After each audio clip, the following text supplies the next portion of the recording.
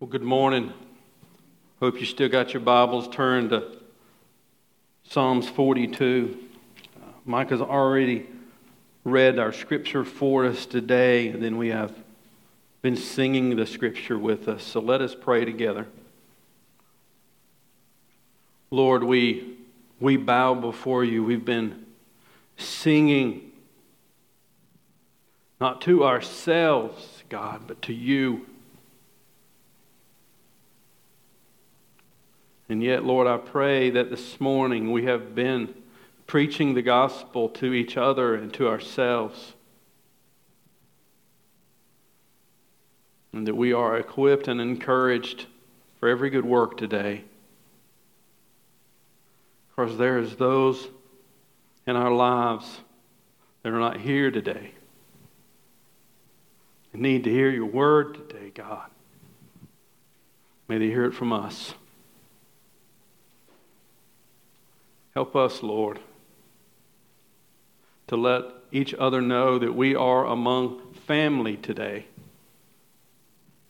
And it is okay to take an honest look at ourselves.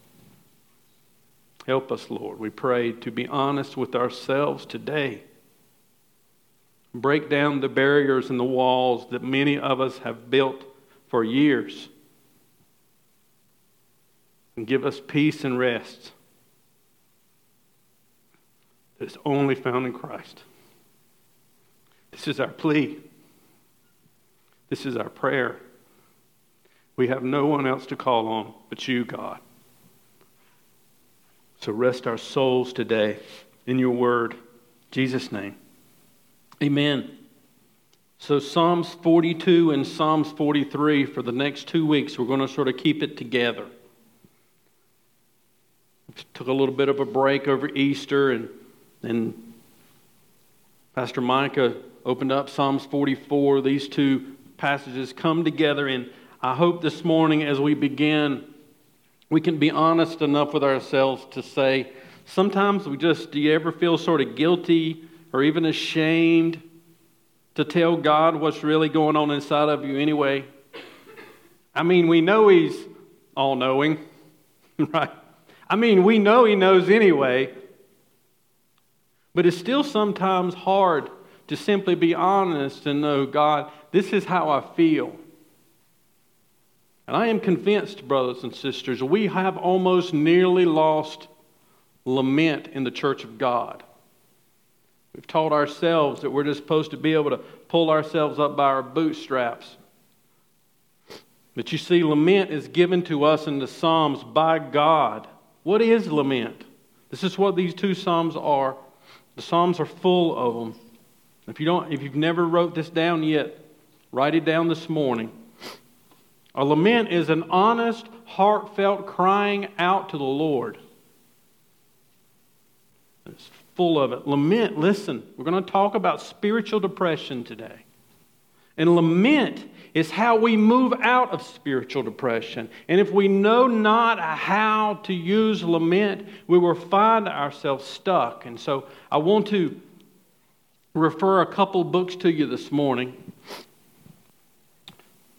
The sermon over the next 2 weeks is going to be, this book had a lot of influence in it. It's called Spiritual Depression. It's by Martin Lloyd-Jones. He preached a whole series on this because of the problems that were going on in the culture of his day and the church. This book, we've got some of these out in the bookstore, as well as where you get your growth group material. I printed off a blog that explains the point of this book.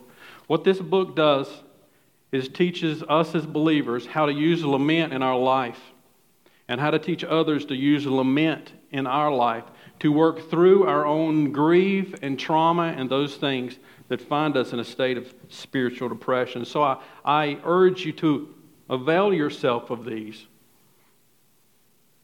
So what is spiritual depression? What is its causes? What is its cures? I'm not going to be able to answer all of that today. We're going to look at sort of the first couple things. What is it? What's the cause of it? I want to be clear this morning. You see it in your notes. You see it on the screen. Here's what we are not talking about this morning. And oftentimes we use terms, we blanket everything together, and we can oftentimes cause people problems, even unknowingly. We're not talking about clinical depression this morning. What is clinical depression? There's your definition. It's on your notes as well. Clinical depression is an ongoing, progressively increasing state of major depression with multiple symptoms requiring medical treatment. There's a lot we could say about that, but we're not dealing with that today. So let's distinguish what we are talking about. David is going through, look at the Psalms. Micah's already read it for us. Look at the first couple verses. As the deer pants for flowing streams, so pants my soul for you, O God. My soul thirsts for God, for the living God. Look at this question. When shall I come and appear before God? You see, there's a situation. You ask him, David, why are you in such despair? He would say, I can't get to Jerusalem. I can't get to the temple. I want to worship God, and I'm stuck. It's out of my control. So what's wrong? There's a situation. This is important. Who can get spiritually depressed? Well, anybody can. But let's be clear this morning. You need to, so I want to do a little test. If you're an extrovert, if you would consider yourself, your temperament, the way God made you, extroverting, you focus a lot, you like people, you focus a lot on the outward of things. Well, if you're an extrovert, raise your hand. I've got more in the room than I thought. Here's the truth. You're probably going to struggle less with depression. Spiritual depression. If you're an introvert in the room, raise your hands and I'll cut me when the... Okay? So listen to me this morning. If you have a temperament that God has given you towards introversion, that is towards self-examination, self-scrutiny, and if you're an introvert, you know what I'm talking about. Self-scrutiny and introspection, you are more inclined to spiritual depression. Temperament does not make the least bit of difference in your salvation, but it makes a great deal of difference in whether you are going to struggle in your life with spiritual depression. Some of the greatest men of our faith were introverts that struggled all of their life with depression. So listen, this morning, this will help you in all of your relationships. We are not the same. We don't deal with trauma the same. We don't deal with loss the same. We don't deal with the good things in our life the same. God made us different. And different things, the same event can affect people completely different. And if you got kids, you know that's true. You cannot give people the same diet and the same exercise plan and get the same result. Matter of fact, you might make somebody sick. We're different. And listen to me this morning. Even the strongest believers can and will struggle with extreme discouragement and despair in their life. And if someone does not think that is true, they are less mature than they think they are. And sooner or later, they will find themselves in despair. David did. Spiritual depression results from forgetting the Lord, focusing on our circumstances, and listening to ourselves and to other people. That's the main idea this morning. But first, let's ask ourselves, what is this anyway? What is spiritual depression? Well, I've got your definition, and notice I wanted to make sure to contrast that with clinical depression. There is overlap. So if you're clinically depressed this morning, this message is for you, as well as those that don't. Spiritual depression is the result of unbelief, evidenced by either dejection, discontentment, bondage, or a lack of joy. So if that's true, and if David's struggling with spiritual depression today, and at other times in his life, we ought to be able to see these things in his life. Truly, we understand it by looking at God's Word.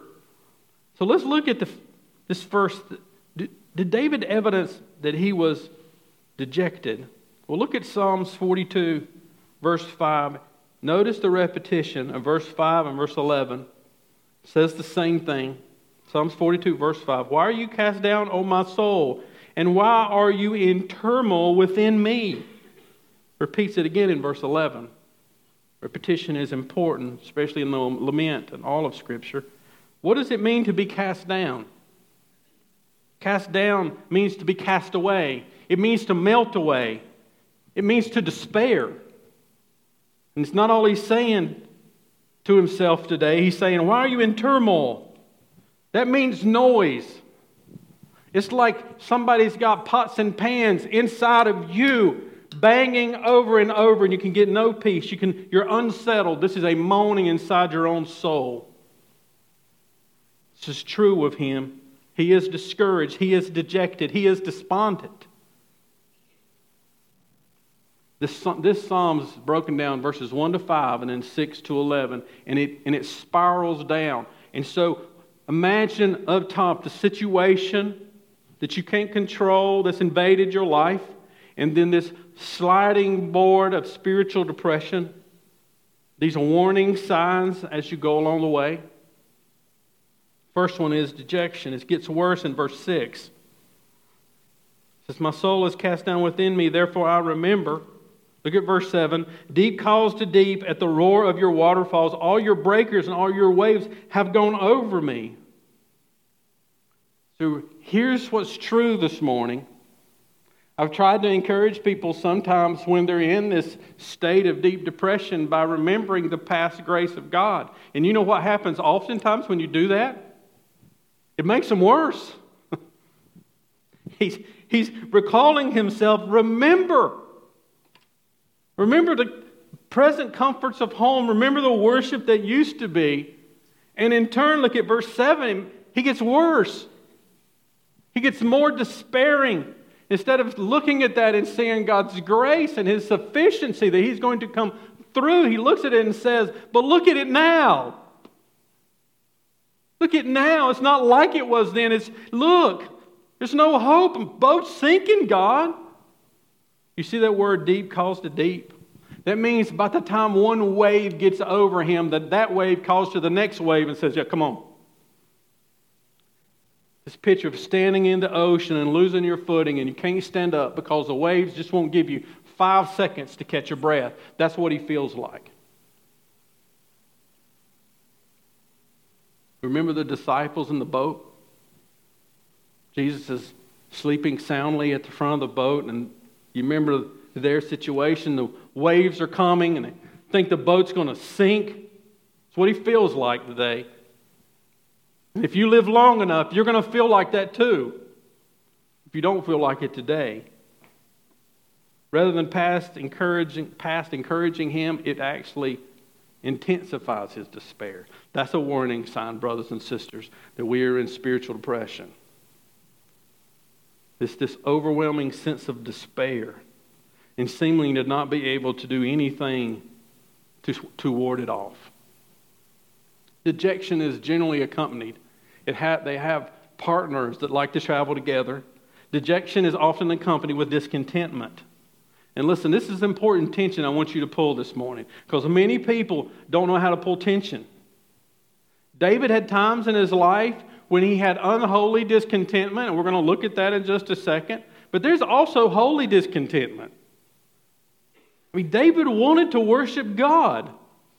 That's what's causing him this depression. He's wanting what is right, and he can't get there. Steve Lawson says holy discontentment in the midst of dejection and difficulty is what's going on here in this context. This was not a denial of God's omnipresence, but rather a longing for God's felt presence. I don't feel it, God. I know it's true. I don't feel it. His dejection is compounded. Look at Psalms 43, verses 1 and 2. This is true in your life, it's true in his. Our dejection, our discontentment, our spiritual depression is compounded oftentimes by other people. Here it was his enemies. Chapter 43, verse 1 says, Vindicate me, O God, defend my cause against ungodly people, for the deceitful and the unjust man, deliver me.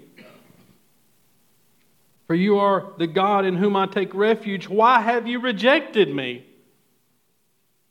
Do you feel comfortable talking to God this way?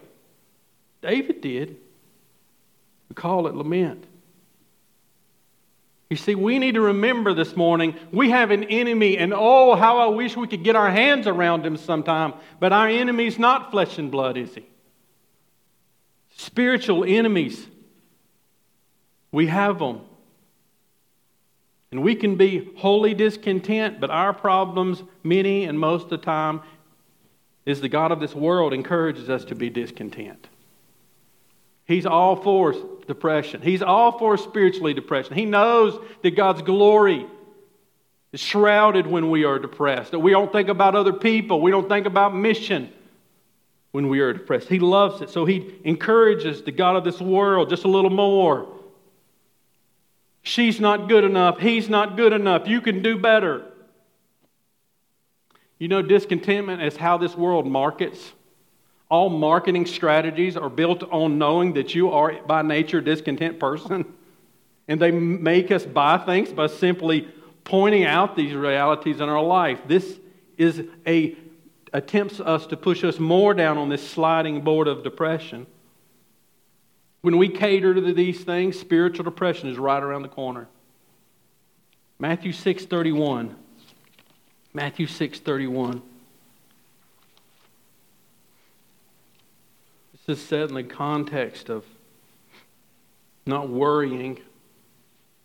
We know that we could talk about that as part of the signs of spiritual depression, couldn't we? Matthew 6, verse 31 says this, "Therefore do not be anxious, saying, what shall we eat, or what shall we drink, or what shall we wear?" See, here the context is worrying about basic things. But that's not what the God of this world tempts us to worry about most of the time, isn't it? It's better things. Your growth group material is critical this morning. I hope you're in a growth group. It is imperative this week that if you want to understand the causes of spiritual depression to be in a growth group. They're going to talk about the fear of man. Fear of man creeps into our life and begins to breed discontentment, people-pleasing, desiring better things than what God has given you. When we give into dejection or discontentment, listen, this is important terminology this morning. Here's what we're doing. We're looking for a functional Savior. Timothy Keller, in his book, Counterfeit Gods, speaks to this. We are looking for functional saviors, something that gives us immediate relief, just to distract me or numb me from the situation. That's what a functional Savior is. They should come with warning tags, but they don't. What should the warning tag say? I'm going to take you further than you wanted to go. I'm going to keep you there longer than you expected to be. It's going to cost you more than you think it's going to cost you. And you know what I'm going to do? I'm going to leave you all alone out there. That's what functional saviors do. This is oftentimes what happens when we begin the slide into spiritual depression. In other words, it leads us somewhere. Hebrews 13. Hebrews 13. Hebrews 13. Look at verse 4. Let marriage be held in honor among all. That means single or married. And let the marriage bed be undefiled, for God will judge the sexual immoral and the adulterous. Keep your life, listen, free from the love of money, and be content with what you have. For He has said, I will never leave you nor forsake you. So we can confidently say, the Lord is my helper. I will not fear. What can man do to me? Here we begin to see even the cure for discontentment. I want to say this, it's being recorded, just to make sure that we're clear, because the text is talking about discontentment. Gambling is simply a desire to have a functional Savior in your life. And where it leads is where we're about to fix to go. It will lead, along with any functional Savior, to bondage. To bondage. This is what happens. Dejection, discontentment leads to bondage. This is the sign that we are in full-fledged spiritual depression. Look at Psalms 43. You see, you can have bondages that are actually physical. David had actual enemies. Psalms 43 verse 1, it seems to be, most people think, that his enemies are either a main or a contributing factor to why he cannot get to where he wants to be. If they're not themselves keeping it, they're making it him less able to get to Jerusalem where he longs to be, to worship God with God's people. That's not the only problem David had in his life. We know Psalms 51, don't we? Turn with me there if you have it there close, and might want to keep it there. There's a couple verses there. Psalms 51. You see, this is where it leads. This is where the slide leads. It leads into sin. Do you remember? And if you don't listen to anything I say, brothers and sisters, listen to me now, because many of us don't realize this happens. Do you remember the context? David's at a high point in his life. I mean, he can't lose. Every military endeavor, success, success, success. And so what does he say one day? Hey, boys, y'all just go on out without me. You know, David needs a little me time. I just need to take a break. You know, things have been going well. So he just, puts on his comfortable pants as the boys go out to fight, and he goes out on the balcony. He's at a high point in his life, and what comes next? Temptation. Spiritual highs. We all experience them in our life, and they are wonderful gifts. But we better make sure we keep our armor on. Because right after a spiritual high, right after a high point in your life, here is going to come the temptation towards spiritual depression. It will hit you in the face, and you're not going to be prepared for it. And it comes through temptation. Comes through discontentment. These things will hit you when you're not expecting. They hit David and he fell. And so in Psalms 51 verse 3, after he had fell into adultery and then murder, you see where functional saviors lead you? David did not ever think that he would commit adultery and then murder. It took him further than he wanted to go. And then it left him with his own guilt. In verse 3 he said, "For I know my transgression, my sin is ever before me." He's in the pit. Sometimes you can be spiritually depressed. Romans 7 is just a comforting passage. This is why the most godly people struggle with spiritual depression. It's not just people who fall into the bondage of sin. It's the people who are laboring to follow Christ. You remember Romans 7?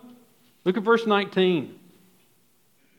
This comes before Romans 8, by the way. We love Romans 8. And no condemnation for those in Christ Jesus. Praise the Lord. Why did he say that? Romans 7:19. "For I do not do the good I want, but the evil I do not want is what I keep doing." You don't ever feel that way, do you?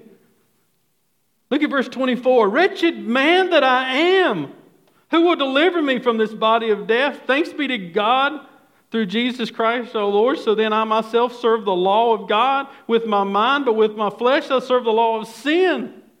This can put you into a spiritual depression because that who you want to follow, who you want to be like, you keep falling. So let's do a check box for David.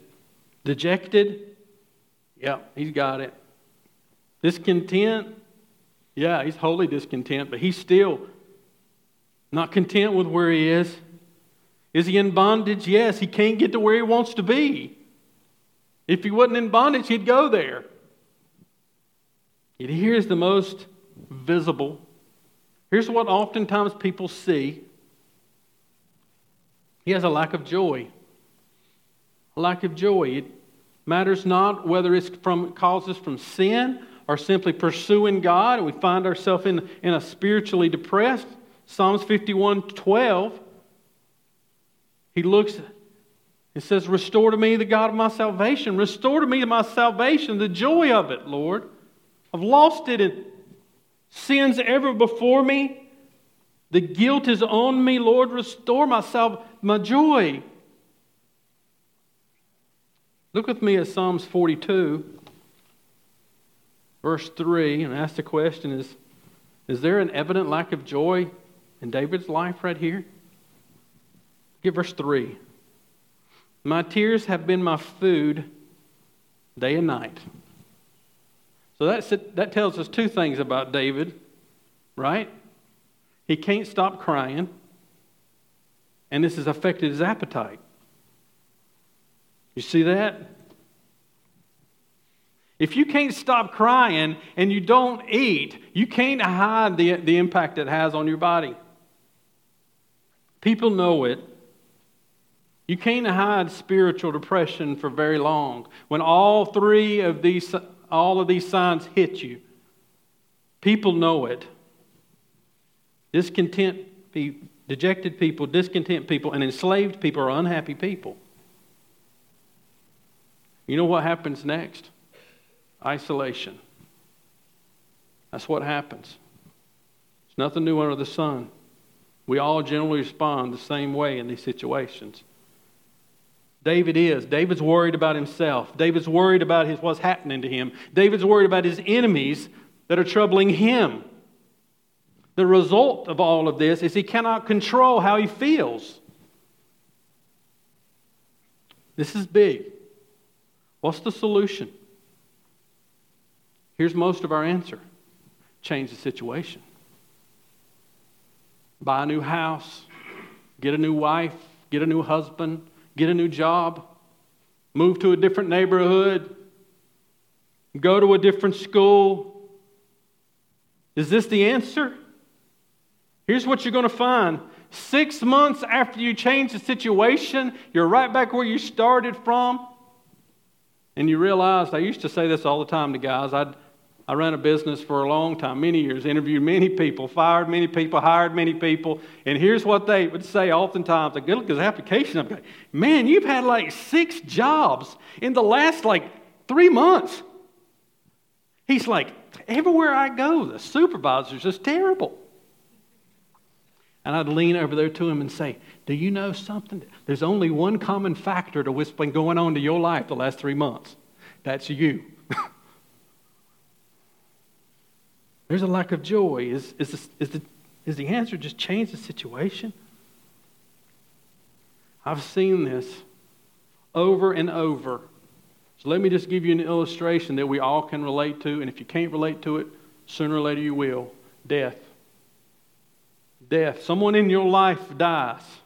And when someone in your life dies, there is a ripping that happens in your very soul. What was won has begun ripped, whether there's your spouse or someone you love, and real grief hits that leads to real spiritual depression. How you respond during that time determines whether you move forward through your grief to hope or whether you hit the pause button. And here's what happens most of the time. The response is that I go to the cabinet and find the fact that I've got some pain pills in there. And when you reach in there and take that and start taking those things, what you have just done is chosen a functional Savior. And what will happen in that moment is it will stop you in your grief in its tracks. We have seen it over and over again. You cannot move beyond spiritual depression by simply treating the symptoms. We must go to the doctor, and his doctor is the Word, and let it diagnose the cause. And if it diagnoses the cause correctly, just like going to the doctor, we need to follow the instructions. So what is the cause? You see, general causes are not the ultimate cause. General causes are important. My temperament is important for me to know what's going to happen to me in the morning. I have to know myself. I have to get a hold of myself this morning. Knowing you is an important part of this, but that's not the ultimate cause. So what is the cause? Unbelief. Unbelief. So let's look at these few things. It's in your main idea. Unbelief results from forgetting the Lord. So what you're seeing in David in this situation is a man who's fighting for faith. So you see these signs of spiritual depression, you also see a man that is fighting for faith in the midst of it. That's why we love the Psalms. Psalms 42, verse 6 says, "My soul is cast down within me, therefore I remember you." Now he's still struggling, he's still spiraling down, but do you see the fact that he is coming to his God in lament because he does not want to forget his Lord? Why is that true? Because we are tempted to. So here's just the question this morning. When you feel down, who or what do you listen to? This is important. What do you listen to? What do you fill your life with? What do you fight with? Are you doing things that are simply treating the symptoms and that does not bring us to remembering our God? Because listen, if you embrace the cultural remedy at this point, which is what? Social media, songs, media, entertainment. By and large, you have to understand that most people, including some Christian radio stations, are teaching you an unbiblical narrative that leads you not to belief. It does not teach you and lead you to remember your God. It'll lead you toward focusing on your circumstances. Unbelief results in focusing on our circumstances. Psalms 42, verse 9. "I say to my God, my rock, why have you forgotten me? Why do I go on mourning because of the oppression of my enemy?" Has anybody ever wondered why the prosperity gospel is so popular? Doesn't matter what continent you land on, it's probably already there. It's alive and well in the poorest countries. Why is it so appealing? Because it focuses us on what we want to focus on. Which is what? My circumstances. It teaches us that we just need to be focused on our circumstances, focus on our faith to fix our circumstances. It keeps us simply listening to encouraging music, thinking positive thoughts, and never dealing with the heart of the problem. And listen, by the way, that is not love. The greatest people in your life will lean up beside of you and tell you the truth. By the way, if you find one of them, hold on to them. We begin to look for a functional Savior, and simply the prosperity gospel peddles functional Saviors. That's what it's doing. Change your circumstance. Just pray more. Have more faith. Back to the boat. Remember the boat, Mark 4, 35 to 41? They've been through all kind of amazing teaching, the disciples have, but he's not done with the day. He puts them in the boat. Jesus climbs up there to the front of the boat, goes to sleep. Remember, the disciples come, they get scared, the storm. Remember what they say? "Jesus, don't you care what's happening?" Jesus wakes up and says, "Sorry, boys, dropped the ball on that one. Won't let it happen again. Just really tired, been a long day. Slipped a little bit off my A game, but I'll do better." No, that's not what he says. Do you remember what he says? "You still don't trust me?" What was the answer to that question? No. They don't. You see, our problem's not the storm in our life. The problem is God is in the boat. And we're still in despair. You see, Job said, "Though you slay me, yet will I trust you." But yet if you read the whole story, he didn't trust him like he should. Not through the whole thing. Read it. If you can get through all those bad friends. Right? It's hard to read all those bad friends. You want to kick them in the teeth, they just won't shut up. It just goes on and on and on.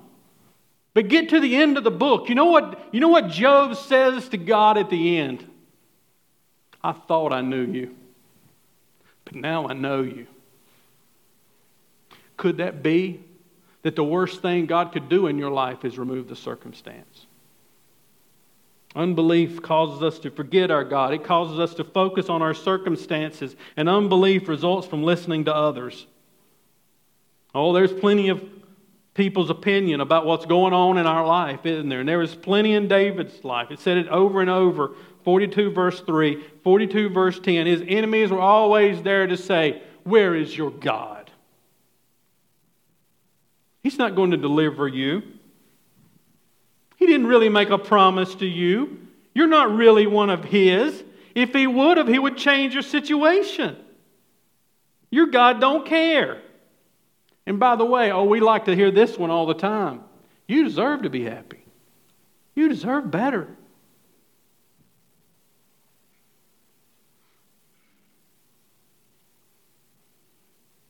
I'm going to say something, but I'm going to move on. Unbelief results from listening to ourselves.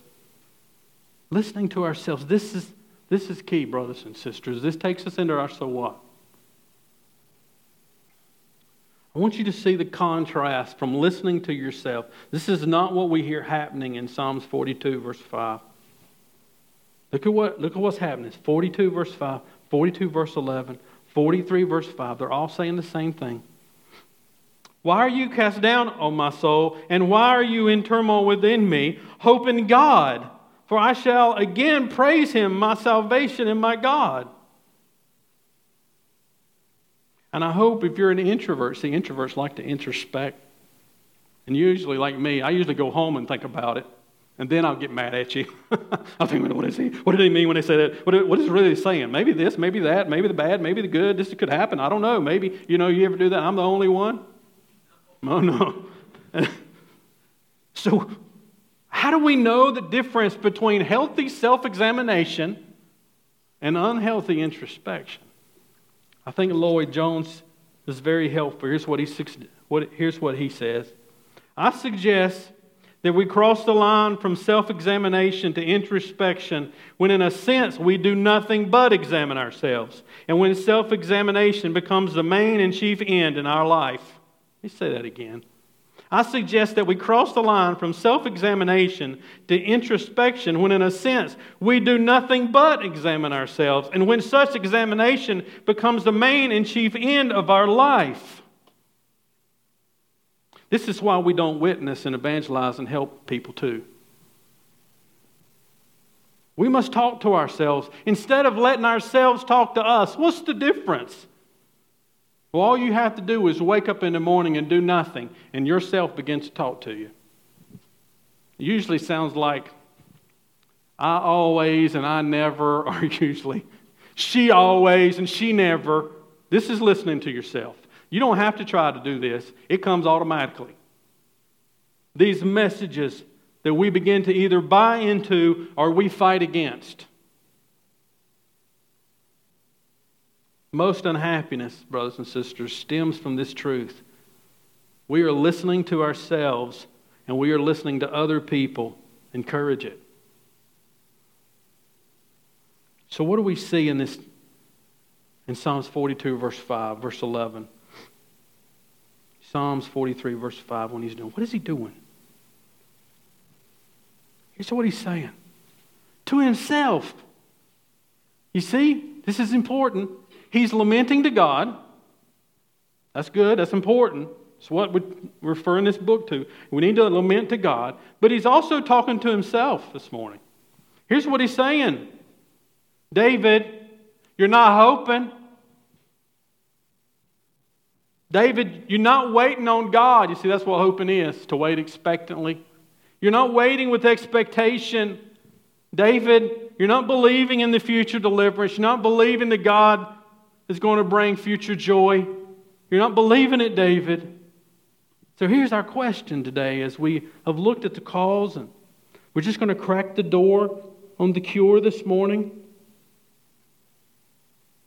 Am I listening to myself or preaching the gospel to myself? The main art in the matter of spiritual living is to know how to handle yourself. You have to take yourself in hand. You have to address yourself, preach to yourself, question yourself. So why is David so spiritually depressed?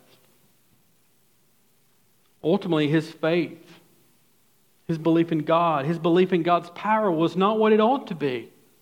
So this is what he's saying. What David is fighting there is to take himself in hand. Laments to God. He takes himself in hand. And what do we see him doing? He addresses himself. You see it? He addresses himself. Why are you downcast, O my soul? He asks himself a question. What are you doing? Why are you so unsettled? He doesn't stop there. He preaches the gospel to himself. Do you see it? Hope in God, David. Who's saying that to him? He is. I can't gather with God's people. I can't sing with His people. He longed for it. But here's what he's saying to himself. I got to preach the gospel to myself. And listen, you got to force feed yourself if necessary. What's your plan B when you wake up and you're depressed? How do you force feed the gospel to yourself? If you don't have a plan, you're going to get your teeth knocked in. You got to have a plan. It's got to be sitting there. Where do you spend time with the Lord? If there's not a place that just popped into your mind, you need to get one. Then you need to get something there to force feed the gospel truth to yourself that makes you ask questions to yourself, that makes you address yourself, and to make you preach the gospel to yourself. Stephen, you need to open God today, not yourself. We've got to remind ourselves, brothers and sisters, who is God? What has He done? What has He promised? Turn with me. We're done with this. Lamentations. You can find Jeremiah. It's a pretty good sized book. Isaiah and Jeremiah is really easy to find. Lamentations, next book over. Lamentations 3. Let's look at verse 21. Lamentations 3. Verse 21. I don't have time today. I would challenge you to look at the context of this. But this I call to mind, and therefore I have what? Hope. The steadfast love of the Lord never ceases. His mercy never comes to an end. They are new every morning. Great is your faithfulness. The Lord is my portion, says my soul. Therefore, I will hope in Him. That's how you preach the gospel to yourself. Tape this where you got to tape it. But understand what it means today. Doesn't matter how Stephen feels tomorrow. The steadfast love of God's not going to change. I'm going to get up this morning and God has never went to sleep. His mercy's brand new. Every morning. He's not going to get tired of me.